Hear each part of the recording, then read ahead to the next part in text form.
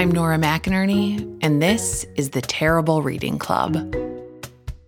We have gotten, over the years, several requests for episodes related to climate change and climate anxiety, and that's for a good reason. When I was a kid, we called it global warming, and now we recognize it as more just a full-on climate emergency. We are inundated with new data and new reports. It feels like every day, certainly every week. Everything seems to indicate that the clock is ticking down and it's moving faster than we thought. And there is nothing that can be done because the damage is bad. The damage is bad. This past summer alone, it just shows that no one in this country will be spared from severe weather that is caused by climate change. I live in a state that has been on fire. I drove across this country up north to a lake that is evaporating before our eyes. Climate change is just going to become a bigger part of our everyday lives. And of course, this weighs on people. Of course, this is anxiety inducing. And I have personally avoided doing an episode about this because I did not want to. I did not want to. What else is there to say other than things are bad? You thought it was bad when you saw Fern Gully as a child in the 90s and you cried because we're ruining the rainforest? Well, guess what, kid? Let's go back in time and tell our childhood selves, we didn't fix it. It just got worse. I tend to actively disengage from media around climate because it tends to push me into a useless anxiety spiral. And what is there to do other than what I can do, which is drive a hybrid and feel like a morally superior person, or use reusable baggies and recycle and make sure my recycling is sorted. It's a lot. And it often feels like a lot of our current reality is dictated by powers and systems that are larger than ourselves. Our government is stuck in political gridlock, and so are many of our interpersonal relationships. The COVID-19 pandemic still going. And on top of that, the world around us seems to be falling apart. And when weaponized as a political tool, which is how the climate conversation has gone, it has joined the ranks of money, sex, and politics as something that is just, it's divisive. It can make it feel impossible to even have a productive conversation about. So I was sent a book called Saving Us, a climate scientist's case for hope and healing in a divided world. And I dreaded reading it. I put it off. I was like, oh, God, even if the word hope is in the title, how hopeful can a book on climate be? Turns out, very, very, very, very, very, what it comes down to is right in the title, which is us, saving us. We are not saving the world, which frankly will continue to exist, whether or not it's a survivable habitat for us. We are saving us. We are saving each other. And climate is unfortunately one of those topics that can immediately become contentious and impossible to discuss, which then feels hopeless and depleting. But I am telling you, meeting the author, Katharine Hayhoe, was even better than the book. Megan Palmer was on this interview, helped produce this episode. And Megan, our little a hopeless Gen Z. Even Megan felt better after this interview, okay? Katharine's energy, her passion, it is so contagious, and you will leave this episode not just feeling better about where we're going, but aware of how to bring more people along, even the uncle who thinks it's all a hoax. So here is this conversation with Katharine, which I recorded myself, which means I made mistakes that the engineers are fixing. So if you don't like how it sounds, please know you should judge me and judge only me. But here's this conversation, and I know, you will find it helpful. Your book came out today. Holy shit. I know. I feel the same way. Holy shit. How do you feel today? Oh, I feel good. I feel better than last night. I broke out in a raging case of hives last night. I have never had hives before in my life. I got up and I was like, why am I so itchy? And my husband look at you. You're covered. I was like, what is this? This is it. I got the book flu. I'm going to die now. This is how it goes. Yeah. Okay. At least the book is out. And so they can read it at my funeral. Yes. And honestly, I don't think anything helps sales like dying. So, okay. People would be like, you wouldn't believe this author died of excitement on the day her book came out. It must be a good one. It must be a good one.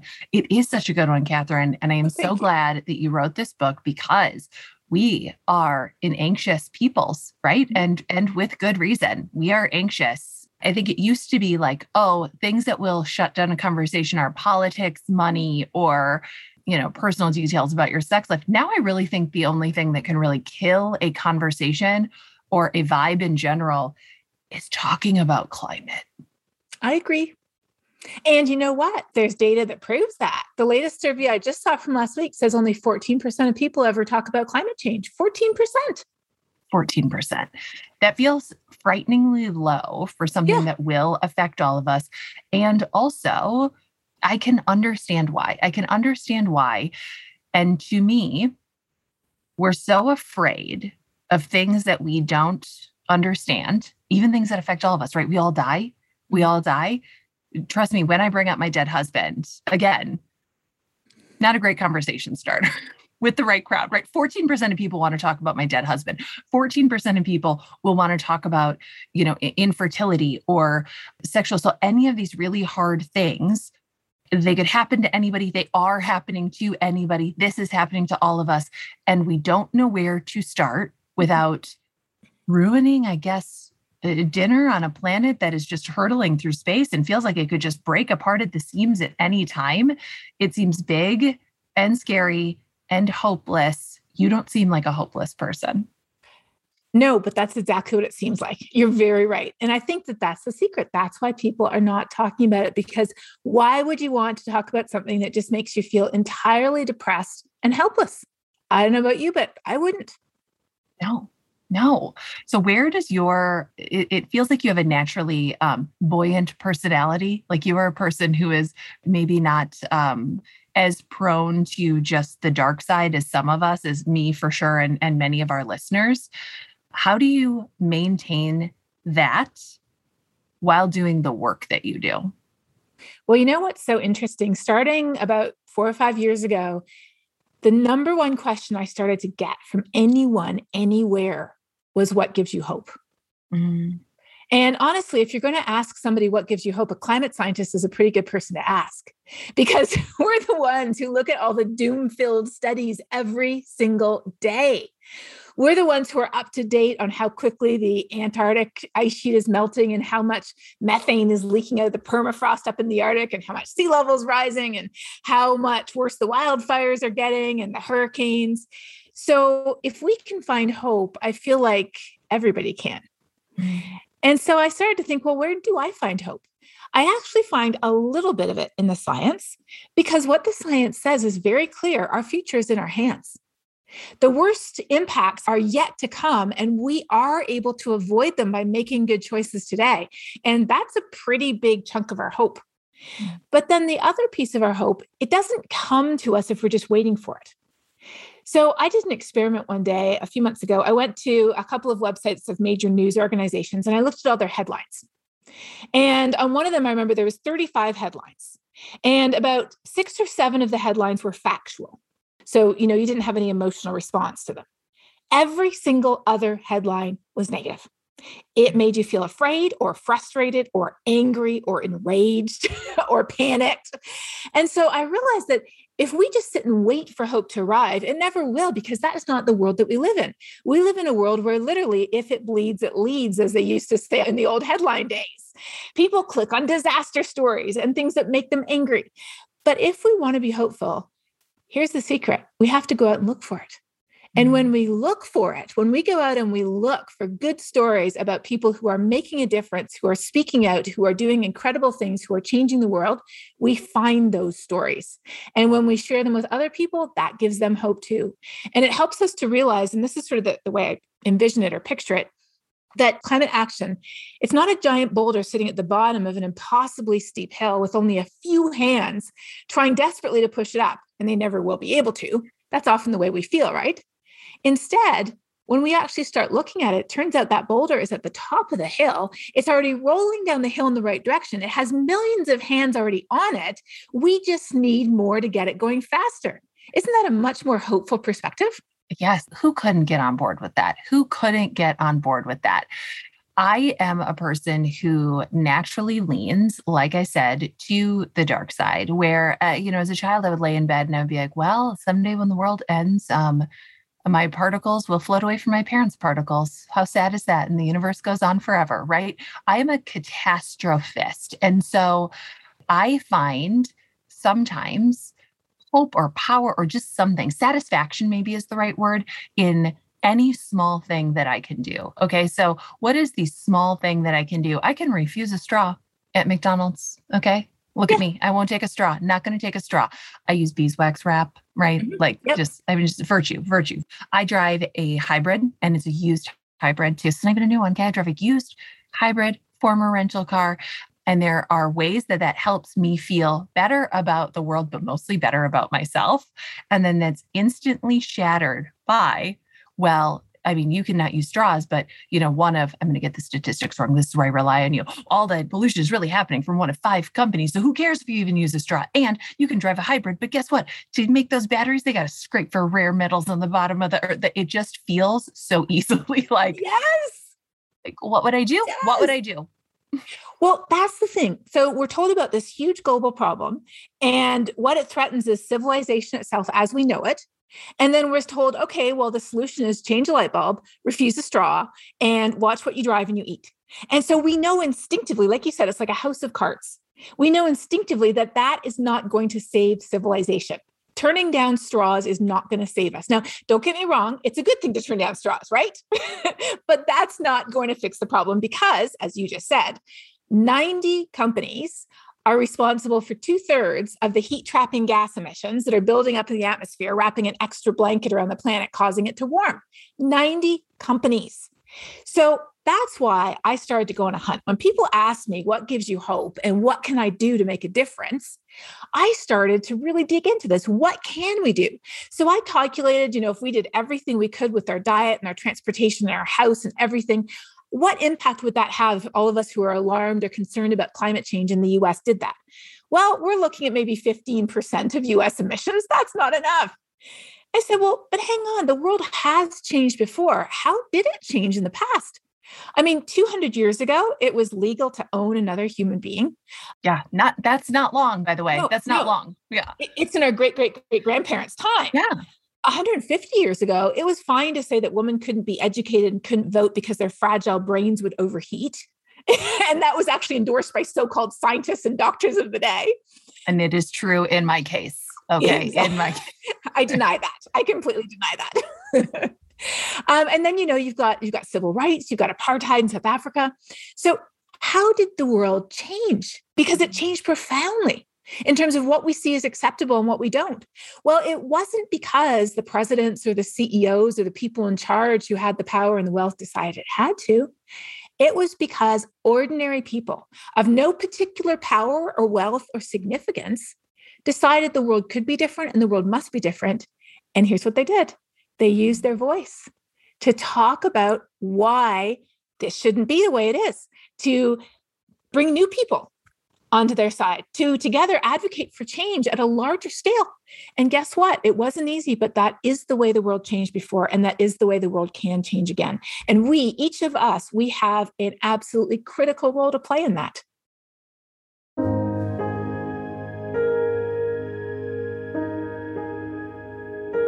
We'll be right back.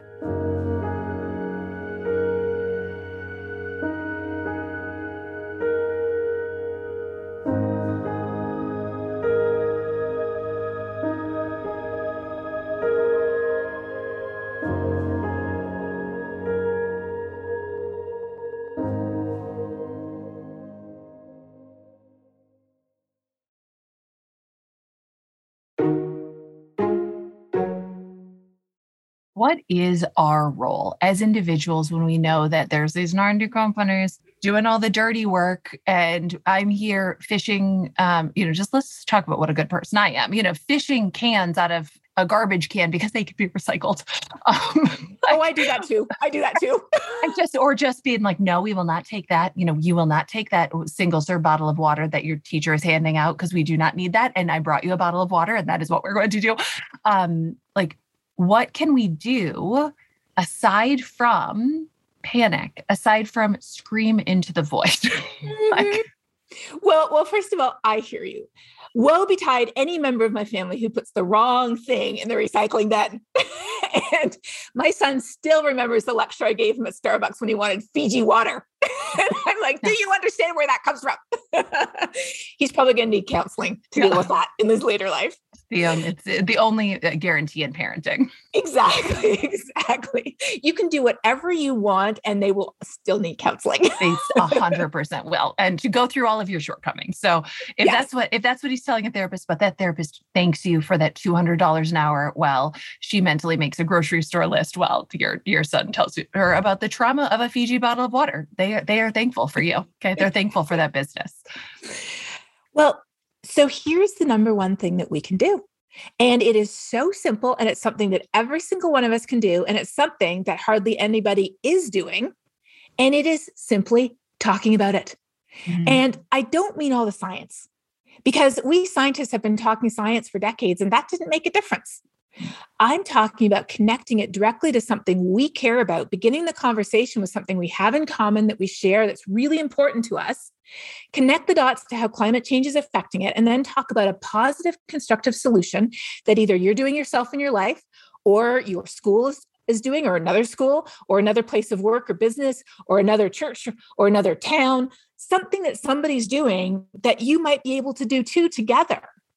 And that in and of itself, that single step, which every one of us can do on social media or in person with friends or family or coworkers or neighbors, that is the number one thing that knocks over the first domino in that long chain of dominoes that takes us to a better future.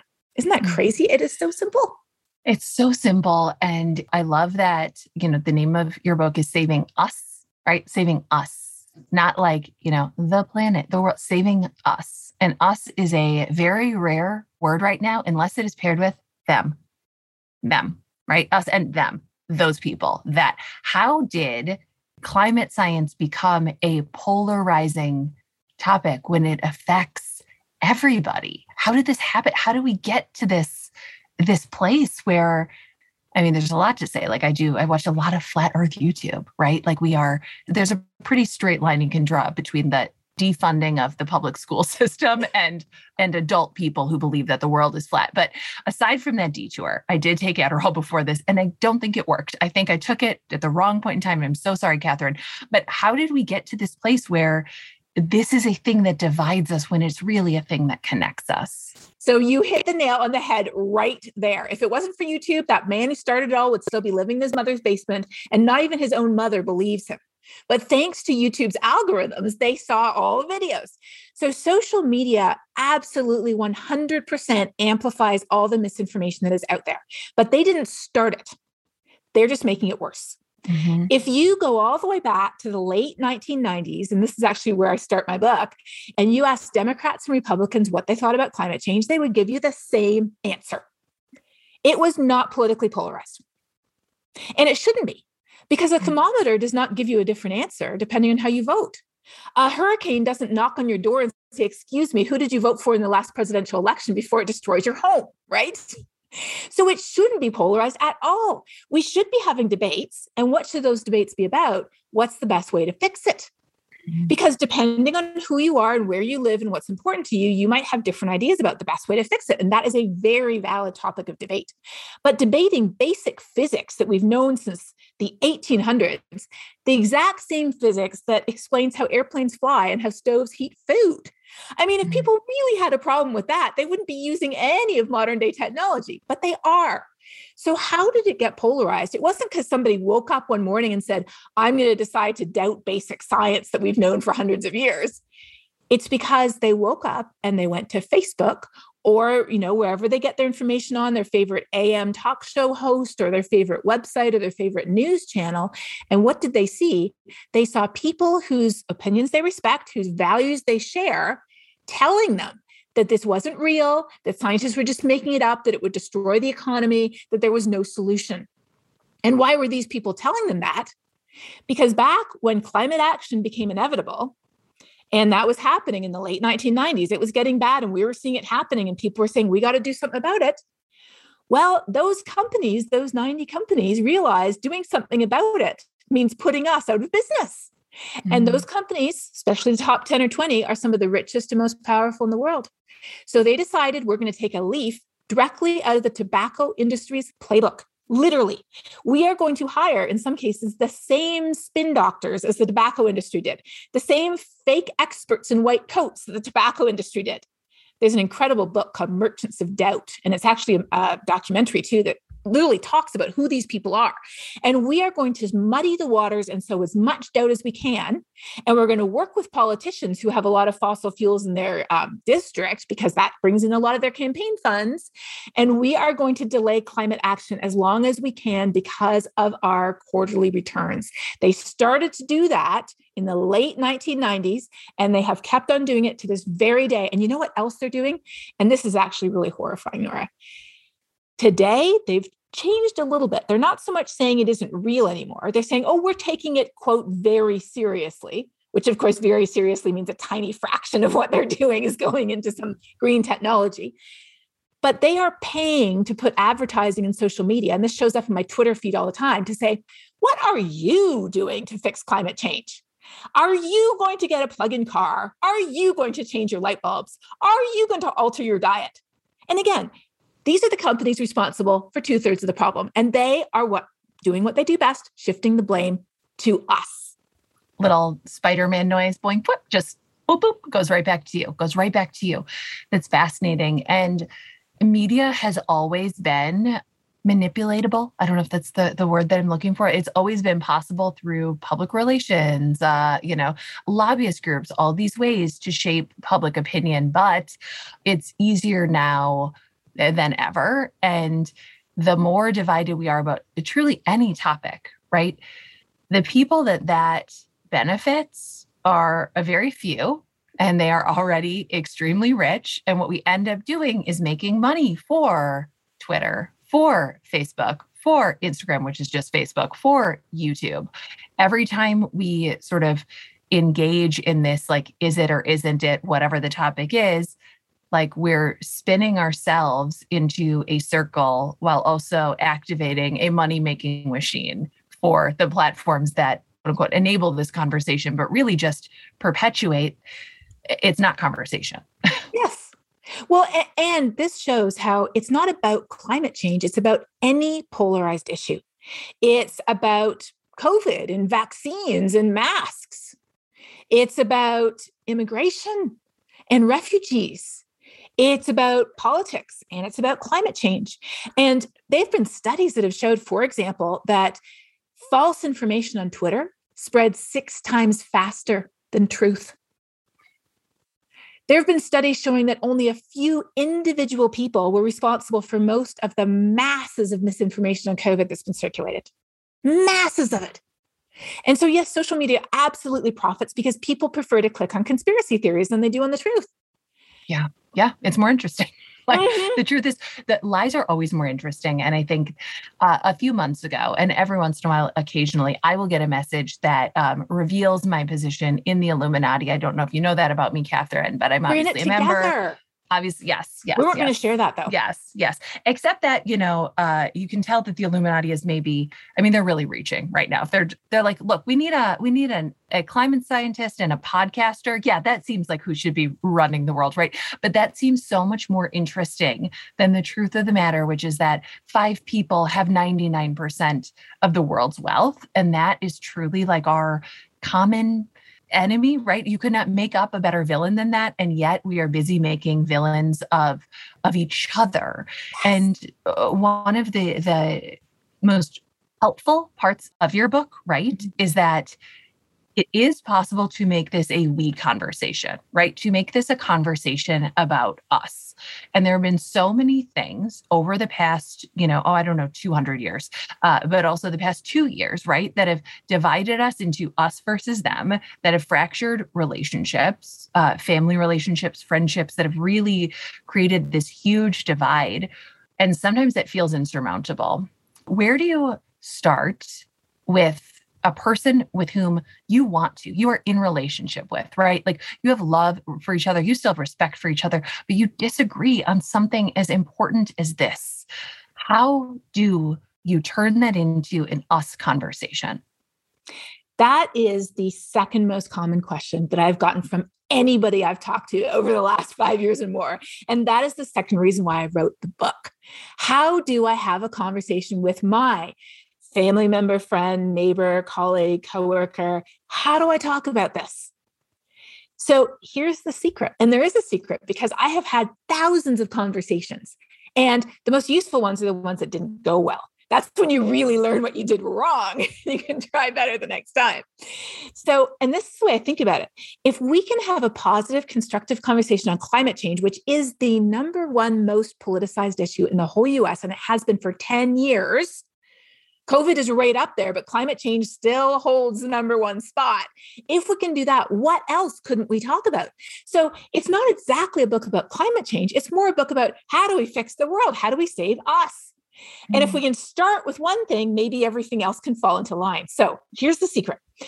Begin the conversation with something you agree on, not something you disagree on.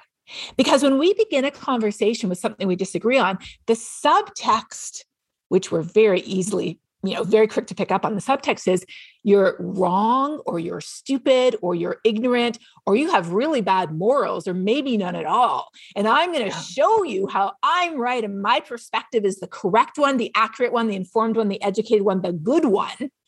And if you know what's good for you, you will be like me. Well, I don't know about you, but I don't react well when someone approaches me like that. I don't. And yet, how many conversations have I started that way? True. Like so many. It makes perfect sense. Yes. So instead of beginning from that way, imagine if we began a conversation with something we agreed on, that the subtext was expressing, I think it's great. You're a great parent. You obviously care a lot about your child, or you're a really responsible citizen, or you're a very good, steward of your resources, or you're very fiscally conservative. You're shrewd. You're smart. What if we began a conversation where that was the subtext? The person we're talking with would be like, well, yes, in fact, I am. That is very important to me. And so begin with something we agree on. And I have dozens of examples in the book. And sometimes they can be as trivial, literally, as tennis or baseball or knitting or the fact that we love to drink beer. Sometimes they can be more profound.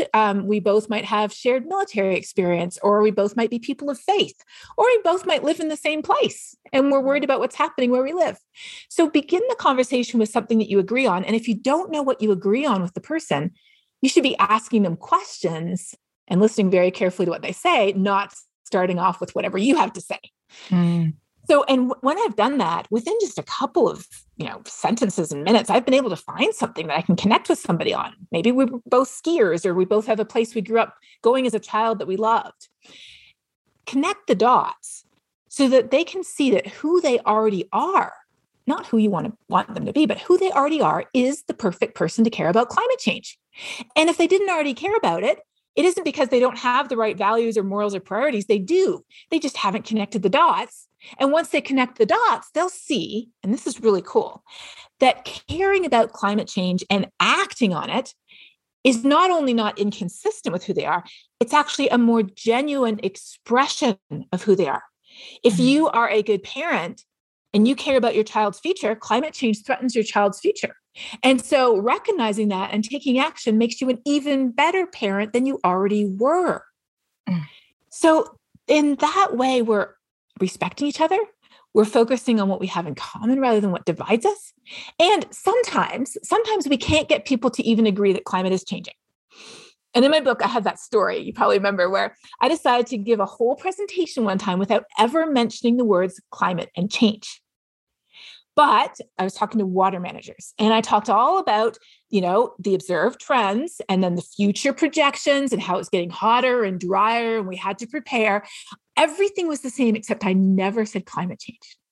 And afterwards, this woman came running up to me and she grabbed my hand and she shook it enthusiastically. And she said, "That was great. I agree with everything you said." And then she went on, she said, "But those people who talk about global warming, I don't agree with them at all. But this makes sense." So we don't have to get people to sign some statement of faith saying, "I believe that climate change is real and human caused."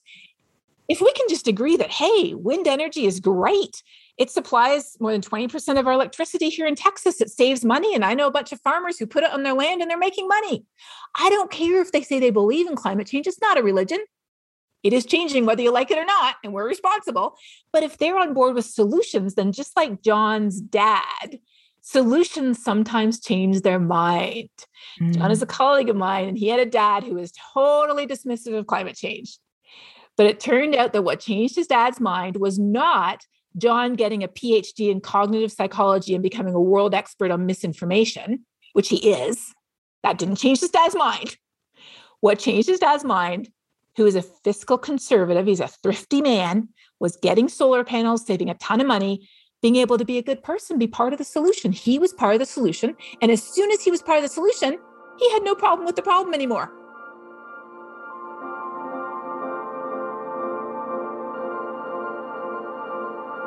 We'll be right back.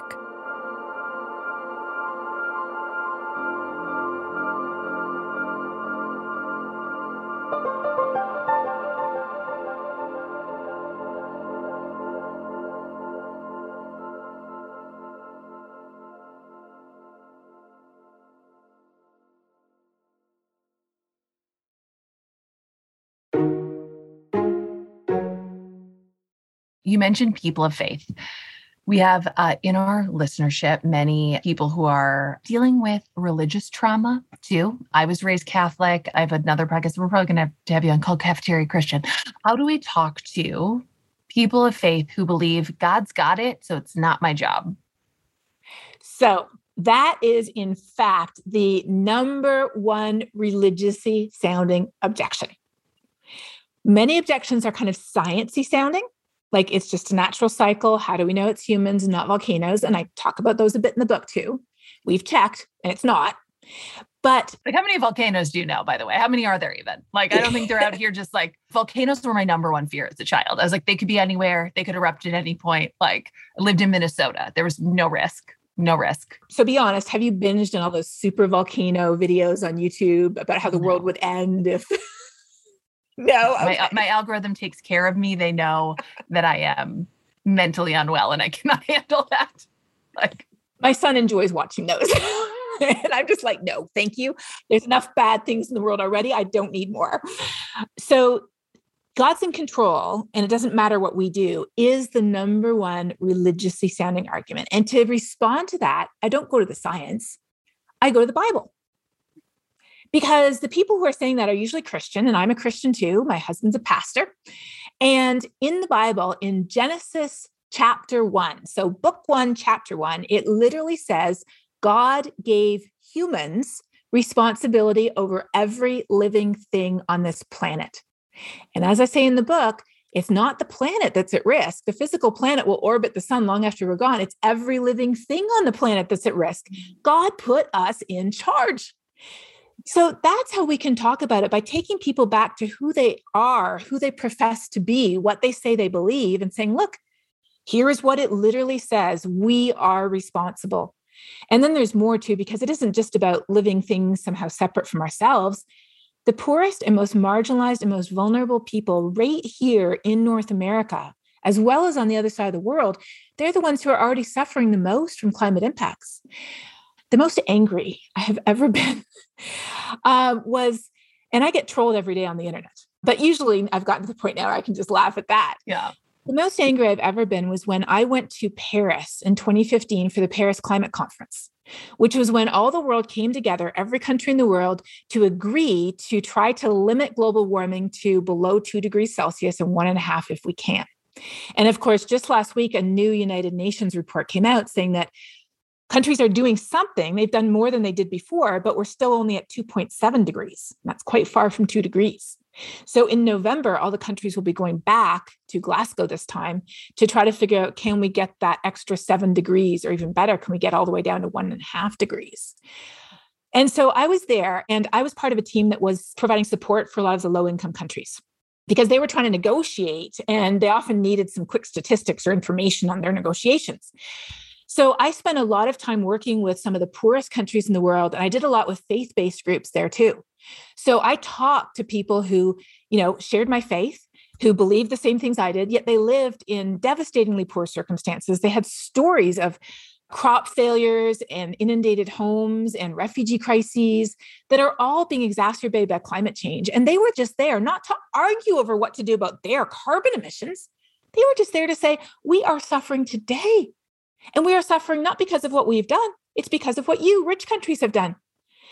And after spending those weeks with them, and I came back here, and when people here with their, comfortable lives and big homes and big trucks said to me, oh, well, that's not really real. How do you know? It's not bad. I just felt like grabbing them by the collar and shaking them and screaming in their face, do you not know? People are literally suffering today. But I didn't, because I knew that wasn't going to change their minds, because that would come with not just a little subtext of judgment. That would have been the judgment smacking them right upside the head. I'd be lucky if they're still standing after that amount of judgment. So I didn't. I just sort of sat and stewed and fumed to myself for a number of weeks until sort of the lava, cooled and lowered below the level of my eyeballs. And I let it power me. I let it fuel me, because why do we care? Ultimately, we care because of one simple word: love. That's why we care. We love the people who are suffering. We love our sisters and our brothers around the world. We love this incredible planet that we live in. We love our family. And we truly do mostly love each other too. And we know that we can't get to a better future without all of us. And so that's really, I think, what motivates us is love, not hate. I have a lot of friends who are not having children. And are making that choice mainly based on the climate realities that it feels like we're facing. And I sometimes have, in moments of just like abject, anxiety, this feeling like, did I make a mistake? Mm-hmm. Like, should I have had kids? Did I sign them up for like the apocalypse, essentially? What do you tell current parents, prospective parents, because I don't know. And children are so hopeful, right? And so when my 8-year-old says to me, well, when I have kids, I want to be like, I wouldn't, let's not plan on that. I don't know. I don't think it feels so dark. And it also feels like if when they were writing the Bible, they thought that was bad, what would the newest book of the Bible be, Katharine? Like the whole planet's on fire. Well, I think we already have that book. It's Revelation. And in Revelation, it says God will destroy those who destroy the earth. So, God, love being here with a real Christian, because I will tell you that Catholics do not read the Bible. The priest reads it for us. So, And if you're lucky, it's in English. Yeah, can't tell you what's in it, frankly, but I've heard good things. Oh, well, isn't having a child almost like an absurdly hopeful choice? Yeah. That you just somehow think that you're bringing this human, this incredibly vulnerable human into the world. You are putting your heart in this little person. Your life is no longer your own. You would do anything for them. I remember the first time my son was finally old enough to where I changed his diaper and I picked him up, and he actually wrapped his arms around my neck and he hugged me. And I literally felt my heart. It was a physical feeling. I could just feel my heart sort of breaking into little pieces in my chest. And, you're never the same after those moments. You would do anything for them. So that's why I fight. I fight because of my son, because I believe there has to be a better world. And it isn't guaranteed. And that's not where hope begins. It doesn't begin with the guarantee of a positive outcome. And hope does not begin with positive circumstances either. Hope is the small light at the end of the dark tunnel. And we use all the love we have in our hearts, and we teach our children too, all the ways to live and all the things that matter. And with every breath we have, we fight for that better world, not just for ourselves, not just for them, but for all of them. And so I turned the question, what gives you hope, around? I started to ask people, and I asked hundreds of people across North America, Europe, and beyond. And you know what the number one answer I got to what gives you hope is? The next generation. People would say my kids or my grandchildren, or people would say young people in general, or people like Greta Thunberg and the children's climate strikes. And so I started to ask them, I said, well, do you mean it's because kids will fix it for us? Because kids are very motivated to fix it. And everybody said, no, that is not what I'm talking about. I don't mean that. I mean that they literally embody hope, the idea that we continue in them. They are our hope. Kids are literally our hope. And now that doesn't mean go out and have a dozen of them, but I'm just saying kids already exist. So whether they're our own kids, whether they are our nieces and nephews or our godchildren, whether they are children in our neighborhood or at their local school, or just children that we see around or on the news, children are our hope. And that's why we're fighting. It really is for them because we continue in them. And it reminded me of that movie from a number of years ago, and that it was a novel too by P.D. James called Children of Men.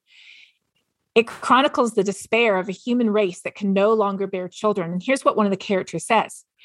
It was reasonable to struggle, to suffer, perhaps even to die for a more just and more compassionate society, a better world, but not in a world where there was no future, where all too soon the very words justice, compassion, society, struggle would just be unheard echoes on the empty air.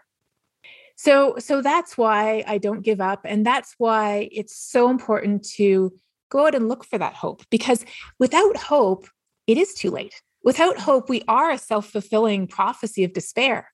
And one of the people who inspires me most is Christiana Figueres. She is a Costa Rican diplomat who headed the Paris negotiations. And I mean, honestly, if I thought that I had it rough, she has to deal with the heads of all of these countries.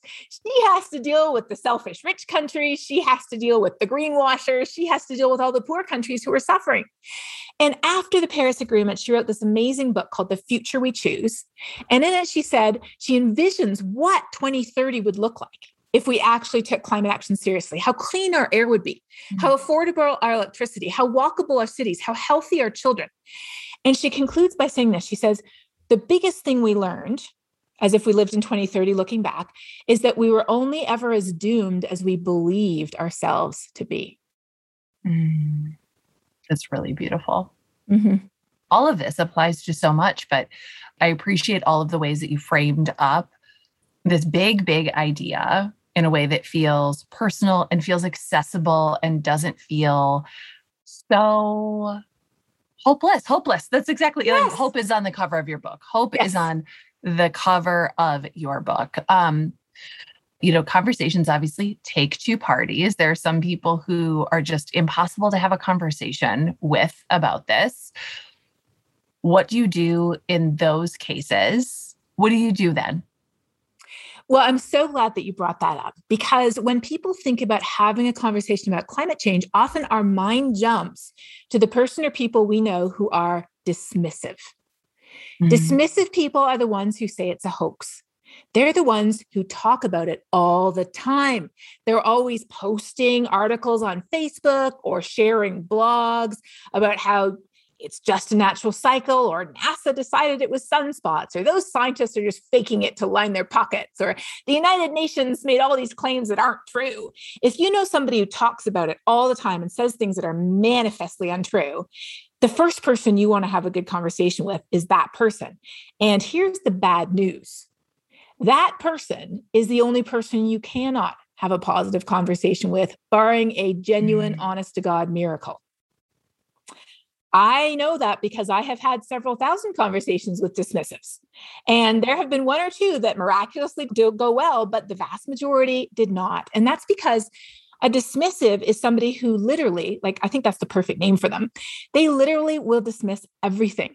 They will dismiss 200 years of science, thousands of climate scientists, enough scientific studies piled up to the ceiling. They will dismiss anything. And, they can't even listen. I gave a talk the other day to a local organization, the Lions Club, and I knew my audience. So I made sure I touched on, what they might have heard. And I said, you might have heard that one volcanic eruption produces more pollution than, 10 years of human activities. But that's not true. Volcanoes actually cool the planet down. They don't even warm it. They produce a bunch of particles, and only a big eruption, not a normal one. And those cool the planet down for anywhere from a few weeks to up to a year or two. So afterwards, this man came up to me and started to argue. He started to, first of all, invoke fake experts. He had a book from somebody who used to work from NASA that said it was just solar cycles.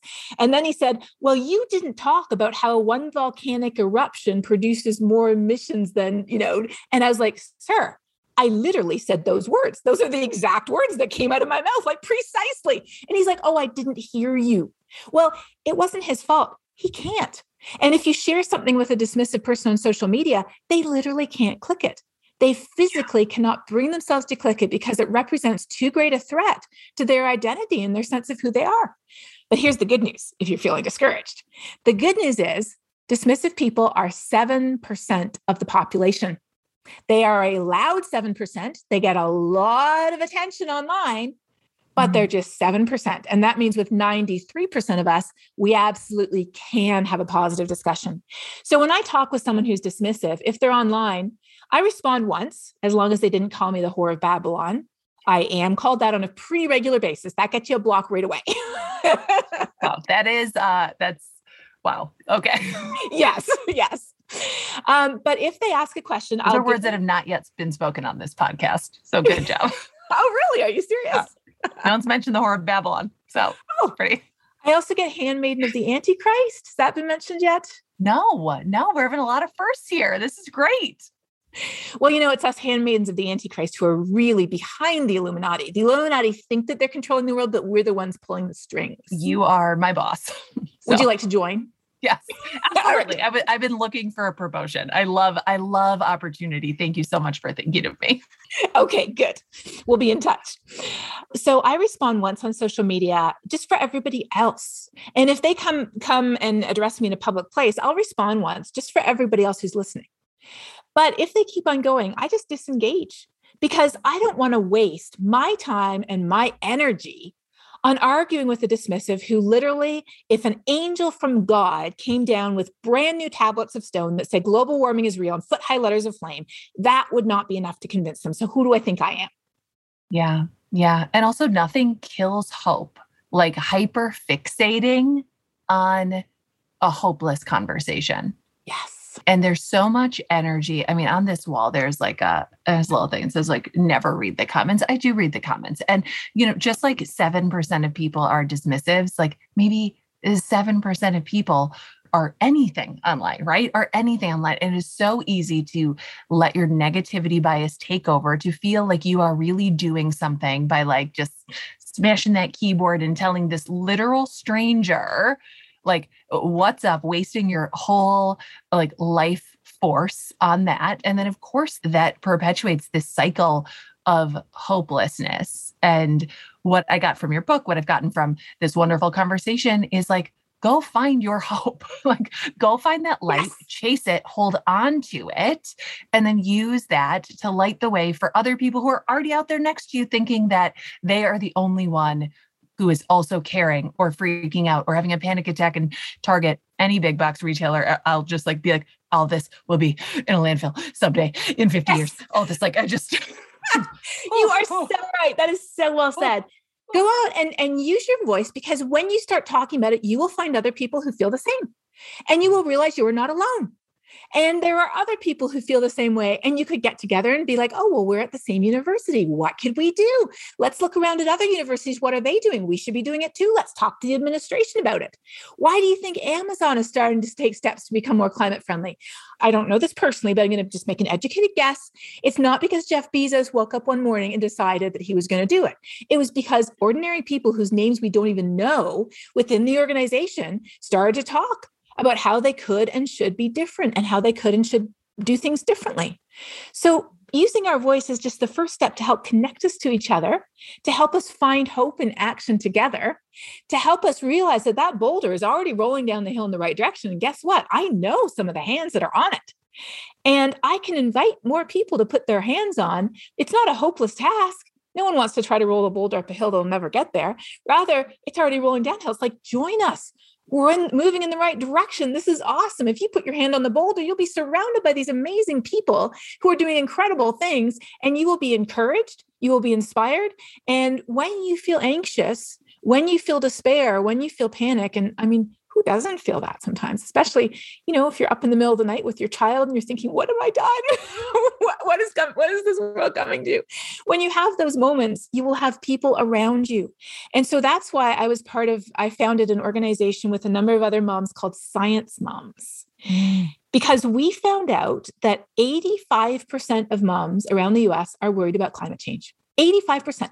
They could be Republican, they could be Democrat, they could be independent.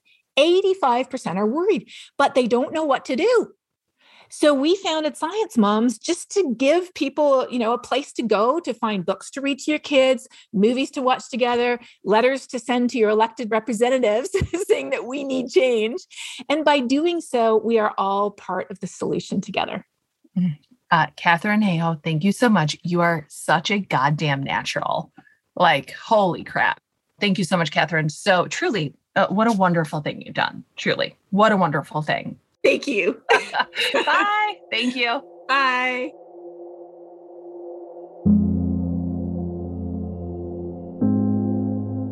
I hope you feel better after this episode. I hope you feel better about our climate and the ways we have many people pulling in the same direction. I hope you feel better about the value of your own small steps. I hope you feel better about blasting your rage higher than that wasteful birthday party you attended and up to those top polluters worldwide. I hope you feel better about your ability to talk to the people in your lives about what they care about and how that connects to the world around us and connects us to each other. I hope you feel better knowing that Katharine Hayhoe is out there doing the work and still stopping to pet our heads and tell us it's going to be okay if we get up and help too.